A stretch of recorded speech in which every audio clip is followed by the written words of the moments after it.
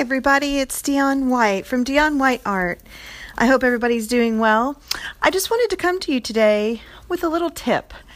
I want to talk to you today a little bit about the right tool for the right job and also just using the right materials to achieve the proper effect that you're looking for in your paintings or your mixed media art, whatever it is that you are creative in.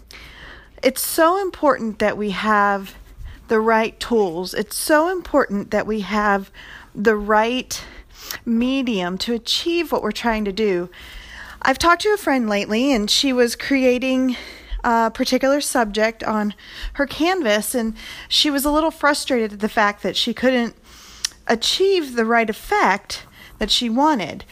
And I simply made a comment to her saying, if you're going to do that, you're probably going to have to do that in oil paint.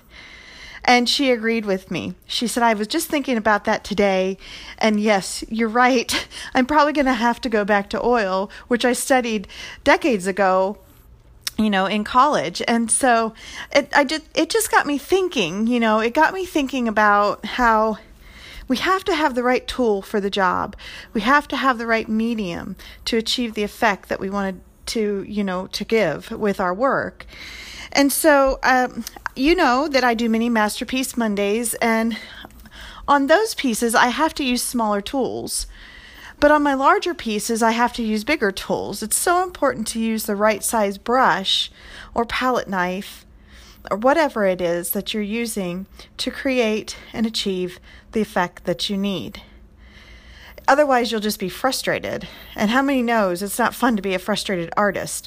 It makes you just want to throw it all down and walk away. So I just wanted to encourage you today that as you try to study not just your subject and the composition, but study your tools, know your materials, know what it is that you need and what is going to benefit you and work best for you in order for you to achieve the right effect, the right expression, just to be a happy painter or a happy creative, so to speak, and be able to enjoy your craft a lot more. Okay, well, that's it for today. I hope this was helpful, and we'll see you guys next time on Creative Conversations with Dionne White. Bye-bye.